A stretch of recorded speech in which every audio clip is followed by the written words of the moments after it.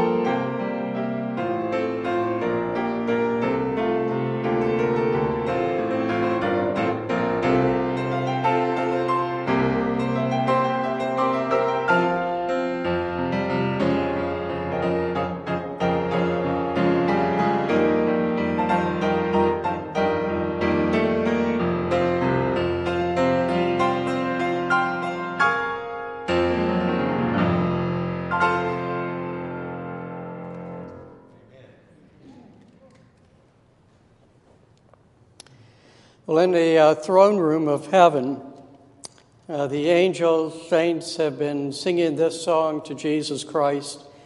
Worthy are you to take the scroll and to open its seals.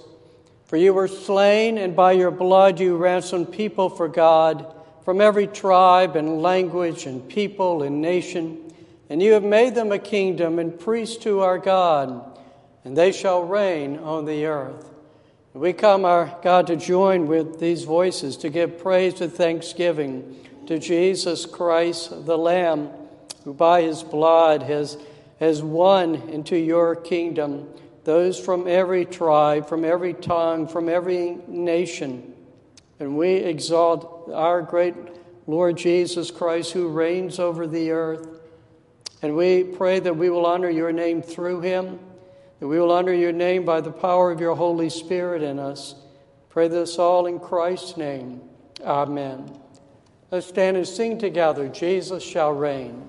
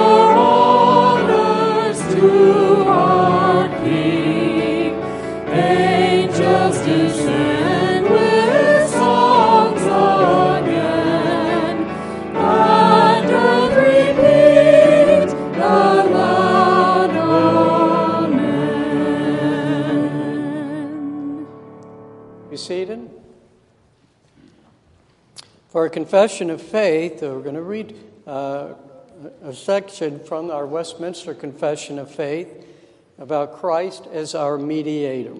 Let us confess together our faith.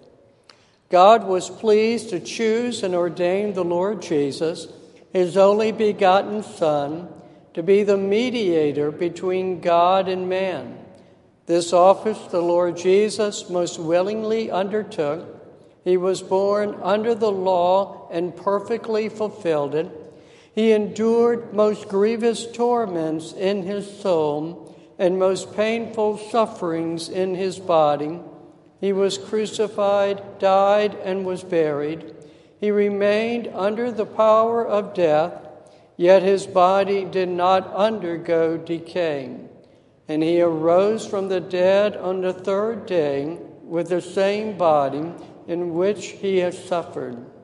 In this body he ascended into heaven, where he sits at the right hand of his Father, making intercession. And he shall return to judge men and angels at the end of the age. The Lord Jesus, by his perfect obedience and sacrifice of himself, which he, through the eternal Spirit, once offered up to God, has fully satisfied the justice of his Father. He purchased not only reconciliation, but also an everlasting inheritance in the kingdom of heaven for all those whom the Father has given to him. Let's pray now together the Lord's Prayer. Our Father, who art in heaven, hallowed be thy name. Thy kingdom come, thy will be done on earth as it is in heaven. Give us this day our daily bread, and forgive us our debts as we forgive our debtors. And lead us not into temptation, but deliver us from evil. For thine is the kingdom, and the power, and the glory forever. Amen. And our Father in heaven, we do give you praise, and we honor you, that you are the great sovereign God over all of creation. There is no other God. There is no other rock. You alone are God, and we worship you and we praise you. We praise you that you're God the Father, that you are God the Son, that you are God the Holy Spirit. Who can be like you? Three persons in yet one. How wondrous, how mysterious, how marvelous you are. And so we gladly come as your people, come as those who have been redeemed by your Son, come as those who have been made new by your Holy Spirit, who have been adopted as your children, and to worship our great God and Father. We pray that we will honor you in our worship this morning. We pray that we will honor you when we leave the walls of this sanctuary and we go back into our homes, back into our community, as we go back to the workplace and to our schools. That by the way that we live, by the way that we speak, by the way that we treat our neighbors, people will see what it is to belong to the kingdom of Jesus Christ, to see what it is to be like to those who consciously are honoring the name of God the Father, to see what a life is like in which people are consciously seeking to do the will of God on earth as it is done in heaven. May we be a light as a congregation in this community. May we be a light individually in our homes and workplaces and among our neighbors. Our Father, we do pray for your guidance and blessing of our church. We thank you for the good work of the pastoral search team, trusting that they have been led by your Holy Spirit. We pray that for the coming 3 weeks, as we wait for the time in which we will meet Reverend Birch and his wife, we pray for your preparation of them, preparation of us, as we seek to understand and know more of them, seek your leading for this congregation. Our Father, we pray as well for our nation. Pray for your watch over those who have been elected, those who have been appointed in their positions, whether it's in our over all of our nation, whether it be in our state, whether it be in our community. May we again demonstrate what it is to be members of your kingdom as we live out being good citizens here in our own country. We pray that you would give to us our daily bread. Feed us with the food of your word this morning. Feed us with all that we need for our bodies. Feed us what we need for our spirits, for our very souls. Our Father, we pray that you would forgive us of our debts that are many, as we forgive those of our debtors which are few. We thank you for that forgiveness that we have in Jesus Christ that comes purely by your mercy. We pray that we not be led into temptation. You know our frailties and weaknesses. You know the particular sins for which we are liable. And we pray that you would protect us from the evil one who will seek to tempt us, who will seek to exploit those weaknesses of us. All the more we pray for your protection and watch over us. We make this prayer acknowledging to you belongs the kingdom of which we are citizens of. To you belongs the power by which we live our lives. To you belong all the glory for which we are to live our lives. In Christ's name we pray. Amen.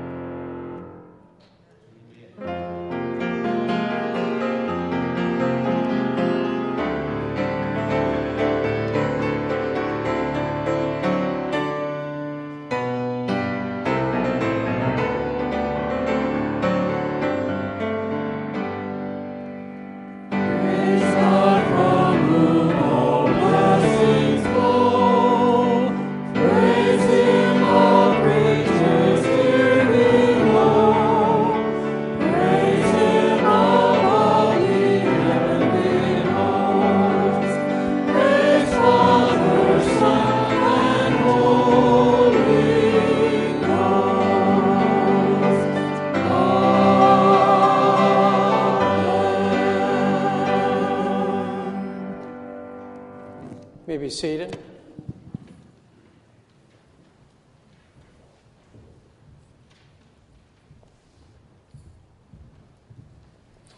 Well, I'm going to say for you what you wanted to say.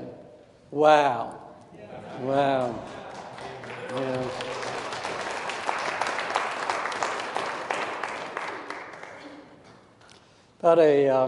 About a decade ago, there was an ad campaign in London, on London city buses.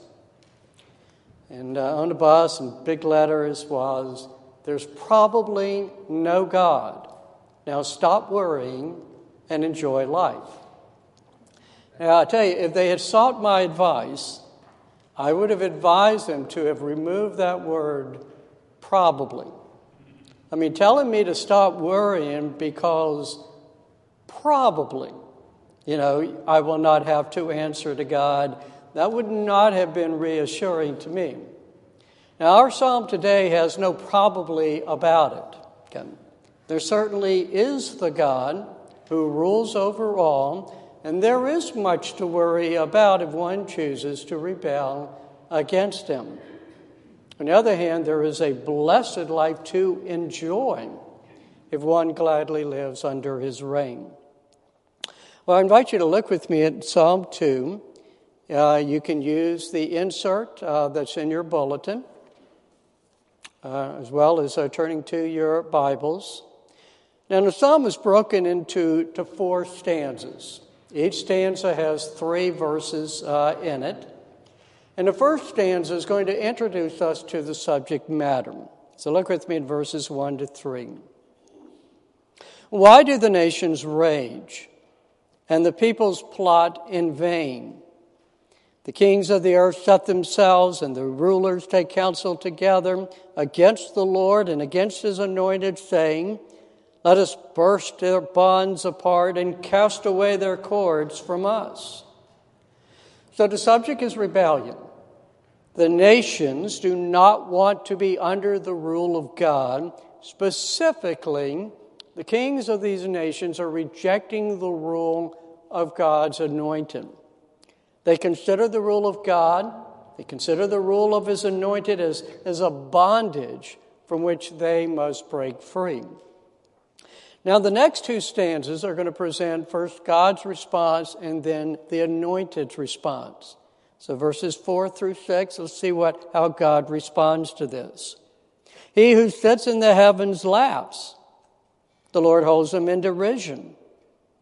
Then he will speak to them in his wrath and terrify them in his fury, saying, "As for me, I have set my king on Zion, my holy hill."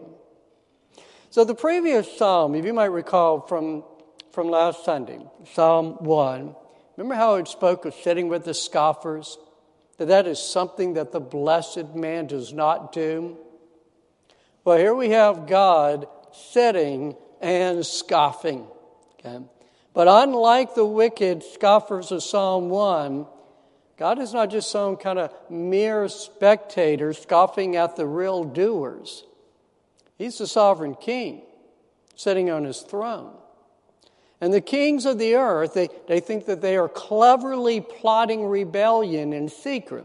They think they're going to surprise him with this carefully laid plot. God's looking at it. God sees all. And far from being alarmed, he finds their plotting humorous. But he's not happy about it, and their rebellion provokes his wrath. Now let's note again his response in verse 6. "As for me, I have set my king on Zion, my holy hill." So again, this is the real issue here. Who will sit on the throne as ruler? Now, Zion is the mountain on which Jerusalem, which is the capital city, sits upon. And the kings of the nations, they're bucking against this chosen ruler. God makes clear here that the anointed is the king that he has set in place. And there is to be no protest about it. Okay, now the anointed is going to speak up in verses 7 to 9. I will tell of the decree. The Lord said to me, you are my son. Today I have begotten you. Ask of me, and I will make the nations your heritage and the ends of the earth your possession. You shall break them with a rod of iron and dash them in pieces like a potter's vessel. So the anointed attest that, yes, indeed, the Lord God has set him in place here as king. And his installation is the result of a decree, a covenant that is set in stone.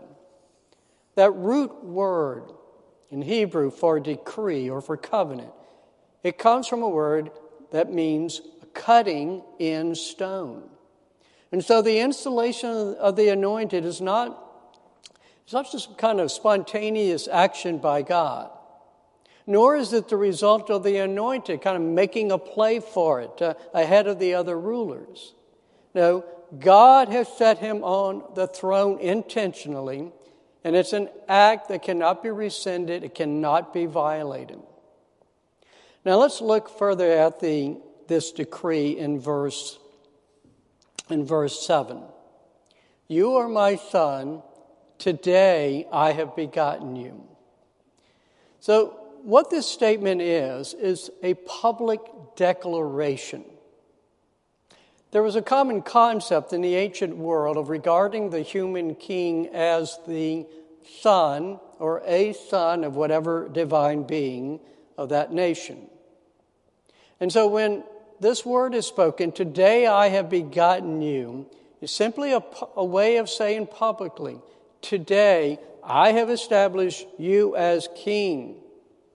That's who you now are. There's an episode in the Old Testament that kind of illustrates the significance here. Think back to King David. He's near the end of his life. He is lying in bed. He hears that Adonijah, who at that time is the remaining oldest son of David, and Adonijah has declared himself as the successor king. And he's prepared a feast, and he's gotten all of his friends to come around him. But when David hears about this, David had already promised the throne to his son Solomon. Okay, so he hears about this, and he gives the following orders. I'm going to read to you a passage from 1 Kings chapter 1. King David said, call to me Zadok the priest, Zadok is the high priest, Nathan the prophet, and Benaiah the son of Jehoiada. So they came before the king, and the king said to them, take with you the servants of your Lord, that is, David's servants, and have Solomon my son ride on my own mule, and bring him down to Gihon, and let Zadok the priest and Nathan the prophet there anoint him king over Israel. They blow the trumpet and say, long live King Solomon. You shall then come up after him, and he shall come and sit on my throne, for he shall be king in my place. And I have appointed him to be ruler over Israel and over Judah. Well, that settled the matter. When this took place, all the men who had joined with Adonijah immediately abandoned him, and Adonijah himself ran to the temple as a sanctuary for protection. Once the sovereign king had declared the chosen son and had anointed him as king, all resistance ended. And so the same scenario is taking place here. There's some rebellion going on. God is setting forth his anointed son, anointing him as the king to end that rebellion. And then as if there are any questions as to the extent of the new king's authority, verses 8 and 9 settle the matter. All the nations of the earth are to bow and acknowledge him. All of them are under his domain. He possesses complete authority over them. That's his rule with the iron rod. We then come to the fourth stanza that brings to conclusion. It's what the nations and the kings ought to do now in response to God declaring setting up his anointed as the King of Kings. Okay, verses 10 and 12. Now therefore, O kings, be wise. Be warned, O rulers of the earth. Serve the Lord with fear and rejoice with trembling. Kiss the Son, lest he be angry and you perish in the way, for his wrath is quickly kindled. Blessed are all who take refuge in him. So the kings and their nations should take warning. They need to shape up. They need to stop this conspiring now, and they need to renew their responsibility, not merely to serve the king, but do it with the right attitude, that of an appropriate fear that is due to their sovereign. And this is not a fear of cowering, but it is the fear of subjects serving a sovereign whom they acknowledge is far above them, and whom they acknowledge has full authority over them. Again, their sovereign, they're to understand, is majestic. He is awe-inspiring. Now, having said that, still there ought to be a fear that recognizes what is in store for rebellious subjects. They need to acknowledge that they may receive the wrath of God, who will destroy such rebels. When it speaks here, for his wrath is quickly kindled, speaking of the wrath of God who has set his Son on that throne. Now, kiss the Son refers to acknowledging the rule of the anointed. It's signaling their goodwill toward him. And so the Lord God is saying here that he will not accept worship and the service from any subject who does not give that worship, that respect, that honor to his anointed. So let's summarize the psalm. The kings of the nations, they want to rebel against the rule of the anointed. God, in response, he sets up, he proclaims the anointed as the rightful king over them. The anointed also testifies to this. The kings then are given warning. Make amends while you have time. And you need to offer a goodwill service to the anointed. That very last line seems to be a concluding blessing that's extended to all those who will do this, subject themselves under the rule of the anointed. Blessed are all who take refuge in him. What it does at the end is it kind of restores what has been a tense situation here. God's been confronting rebels and is bringing them to the reminder that what they really need to be under is the peaceful condition that is the reality for those who will trust in their sovereign for their refuge. To be under the rule of God through the reign of his anointed, it's not a curse of living under bondage. It's no cords to break from. It's a blessing of living under refuge, under protection. Now, as I've been taking us through this psalm, I've been treating, and this is how most commentators treat the psalm, it's kind of like a coronation poem for someone, for an earthly king. And it may have been written for David, or in the New Testament, they say it is written by David. Maybe he wrote it for himself. But with that said, you can see how easy it was for Jewish rabbis over the decades and over the centuries. They look back to this psalm and they see it as what's called a messianic psalm, a psalm that is pointing to and speaking of the Messiah. The Hebrew word for anointed literally is pronounced Messiah. And so the Jewish kings, they were regarded as anointed, but as time again would go on, even these kings were looked at as foreshadowing the anointed who would come, the Messiah that the Jews would eagerly anticipate, this anointed who would come and deliver them from the rule of the foreign nations and kings and would establish an everlasting kingdom that would be over all the other nations. That's what they were looking forward to come. And they would look back to this psalm as pointing to that. So Jesus comes, the Messiah. And that leads us then to ask the question, how does he fulfill Psalm 2? Well, there are 3 books in the New Testament that look back to this psalm in light of Jesus coming.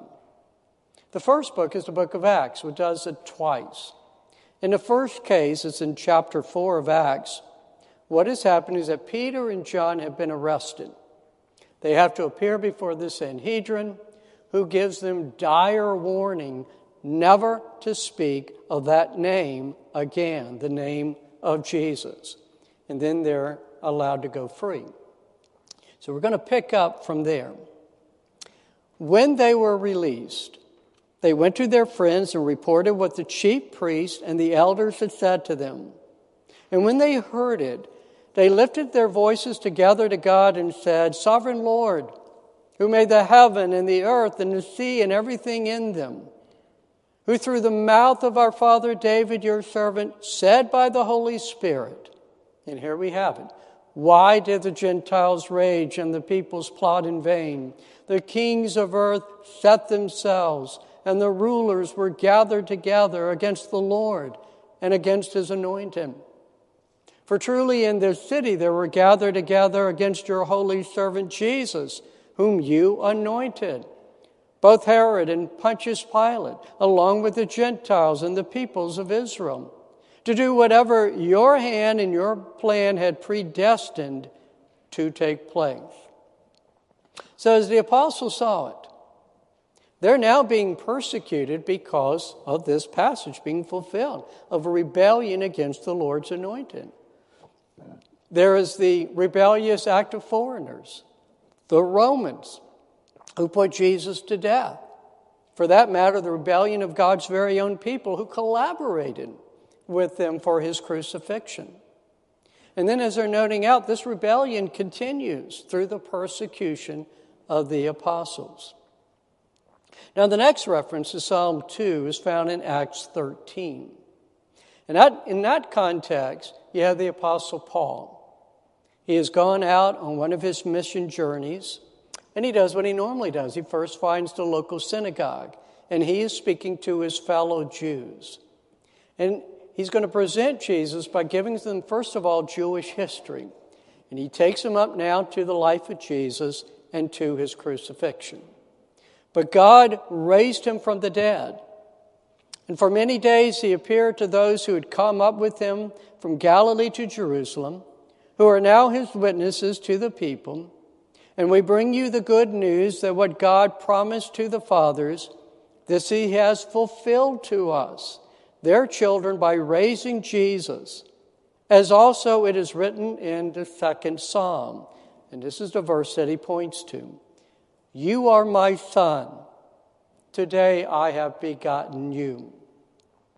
So you see there, Paul is linking that coronation words with Jesus' resurrection. And I want you to think back to the book of Ephesians in chapter 1. And though he doesn't specifically mention Psalm 2 here, you still get that image that he's presenting here. This is Paul writing in Ephesians 1. He speaks of the working of God's great might that he worked in Christ when he raised him from the dead, that's the resurrection, and then note this, and seated him at his right hand in the heavenly places, far above all rule and authority and power and dominion, and above every name that is named, not only in this age, but also in the one to come. You can see that image there that no doubt Paul's got in mind, has seated him at his right hand, seated him on the throne. So God's image, the image of his Son, in which he establishes God's Son on his holy hill above the nations, above their kings. Now the second book that brings up Psalm 2 and brings up this exact same verse about God's Son is in Hebrews. First time is in Hebrews in chapter 1 of Hebrews. Let me read it to you. After making purification for sins, Jesus sat down at the right hand of the Majesty on high. having become as much superior to angels as the name he has inherited is more excellent than theirs. For to which of the angels did God ever say, 'You are my son, today I have begotten you'?" And then we could take you to chapter 5. "And no one takes this honor for himself," that is, of becoming the high priest, "but only when called by God, just as Aaron was. So also Christ did not exalt himself to be made a high priest, but was appointed by him who said to him, 'You are my son, today I have begotten you.'" So in the first instance, our author is using Psalm 2 to demonstrate Jesus' superiority over the angels. In the second time, in chapter 5, he's using that same verse to authenticate Jesus' position as high priest over all who obey him. Now, when you think about this, as I was reflecting on this, you think about the Gospels. All four Gospels were written to testify to this very concept that Jesus is the Son of God. When you look at the temptations of Jesus in the wilderness, Satan tempts Jesus 3 times, and each time he says, if you are the Son of God, then prove it. And then as we go through Jesus' ministry, and we're getting near the end, he's at his trial, and Caiaphas points at him and says to him, "Are you the Son of God?" Jesus confirms it, and then Caiaphas condemns him. That's the issue. And the gospel writers are testifying that this is the rightful title. So, for example, in Matthew, at the end of Matthew 27, Jesus there is on the cross. And we're told this, when the centurion and those who were with him, keeping watch over Jesus, saw the earthquake and what took place, they were filled with awe and said, "Truly, this was the Son of God." Now, Mark chapter 1, verse 1 introduces his gospel this way: "The beginning, the gospel of Jesus Christ, the Son of God." Or we go to Luke. Luke in chapter 1, the angel Gabriel has appeared to Mary, and these are the words of Gabriel. "The Holy Spirit will come upon you, and the power of the Most High will overshadow you. Therefore the child to be born will be called Holy, the Son of God." And then John said, "Look, this is why I wrote the gospel." In John chapter 20, "These are written, the words that I have written, so that you may believe that Jesus is the Christ, the Son of God." Now, the last 2 references to Psalm 2 are in Revelation. And Revelation picks up on another line. It's in verse 9 about Jesus' rule. So let me read to you, first of all, from Revelation 12. "And the dragon stood before the woman who was about to give birth, so that when she bore her child, he might devour it. She gave birth to a male child, one who is to rule all the nations with a rod of iron. But her child was caught up to God and to his throne." And then Revelation 19. "From his mouth comes a sharp sword with which to strike down the nations, and he will rule them with a rod of iron. He will tread the winepress of the fury of the wrath of God the Almighty. On his robe and on his thigh he has a name written, King of Kings and Lord of Lords." Now, from our tradition of interpretation, we see the author John applying this imagery of Jesus ruling with that iron rod in 2 different scenarios. The first depicts his birth, his first coming, and the latter, his second coming. And note, in each instance, the focus is on his exalted position as ruler over the nations. And in that latter case, speaks of how he's going to strike down the rebellion of Satan and his forces. And there's one other important verse in our psalm that I want to bring up. It's not directly quoted, but the concept very much is attached to Jesus. As I quote where it says, "Ask of me, and I will make the nations your heritage and the ends of earth your possession." Think for a moment. Think of the Great Commission in Matthew 28. "Go therefore and make disciples of whom? Of all nations." The Messiah came not merely to save the people of one nation, but the people of all nations. And so he has. Indeed, I've already read about that when I gave the opening verses to our worship service. "Worthy are you to take the scroll and to open its seals, for you were slain, and by your blood you ransomed people for God, from every tribe and language and people and nation. And you have made them a kingdom and priests to our God, and they shall reign on the earth." Jesus reigns over all of the nations. So clearly the New Testament attests that Psalm 2 is speaking of Jesus as the anointed Messiah. And what it presents of Jesus is more, though, than just a personal Savior. He is King.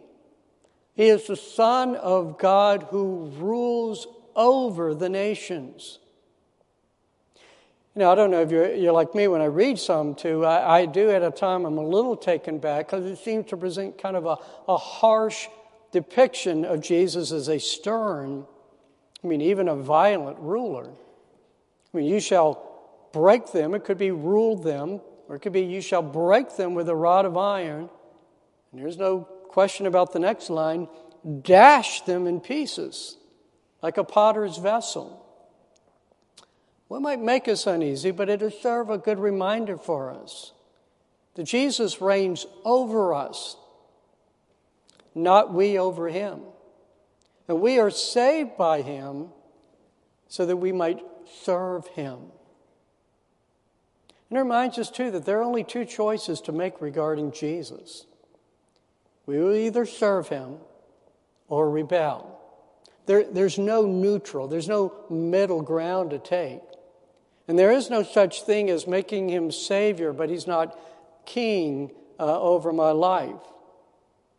And he will respond accordingly to either one. Now our psalm, though, it closes with this observation that blessed are all who take refuge in him. And so again, it's a reminder to us. We're going to make the choice, all of us. We're going to be those who rebel, and thus we will be dashed to pieces, or we are those who will kiss the Son, who will serve the Lord with fear and rejoicing. And then what we will find him to be is a blessed refuge, that he will hold us fast through whatever storms may come.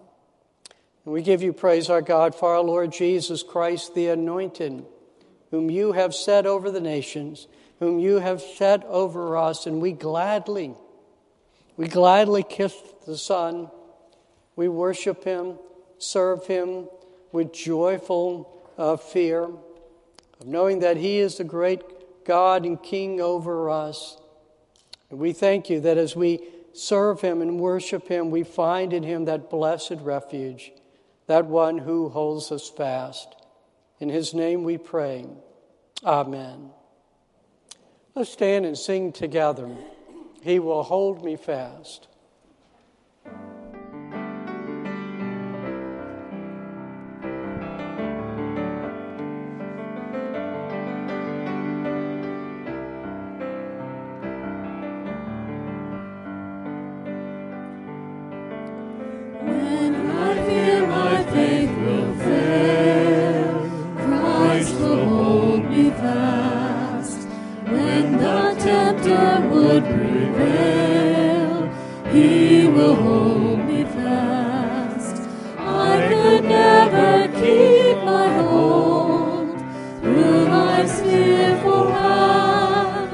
For my love is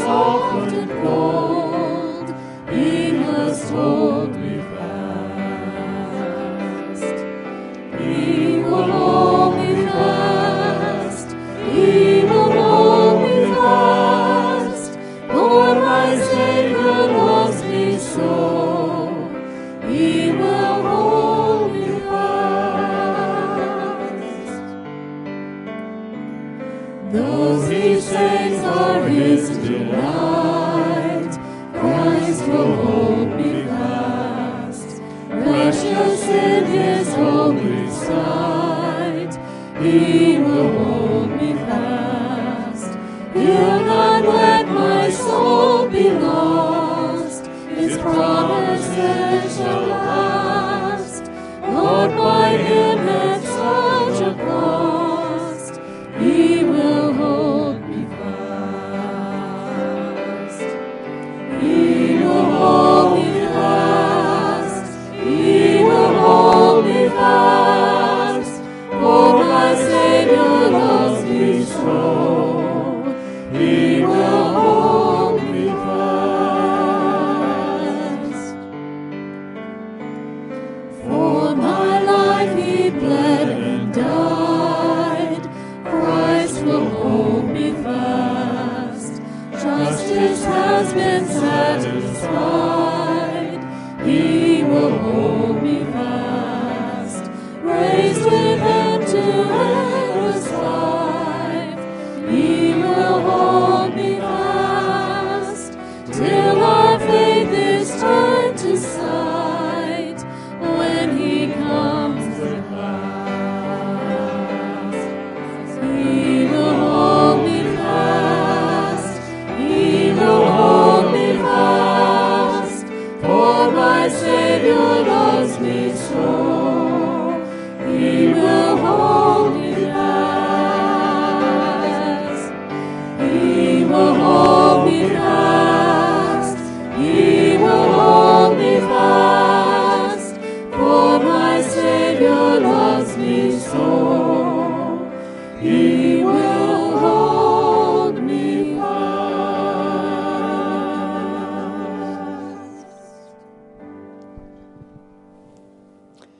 Grace to you and peace from God our Father and the Lord Jesus Christ, who gave himself for our sins to deliver us from the present evil age, according to the will of our God and Father, to whom be the glory forever and ever.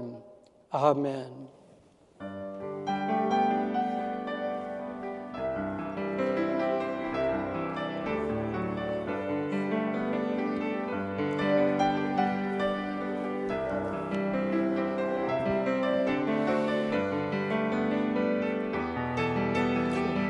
So we would ask Buck and Sally Ruffin.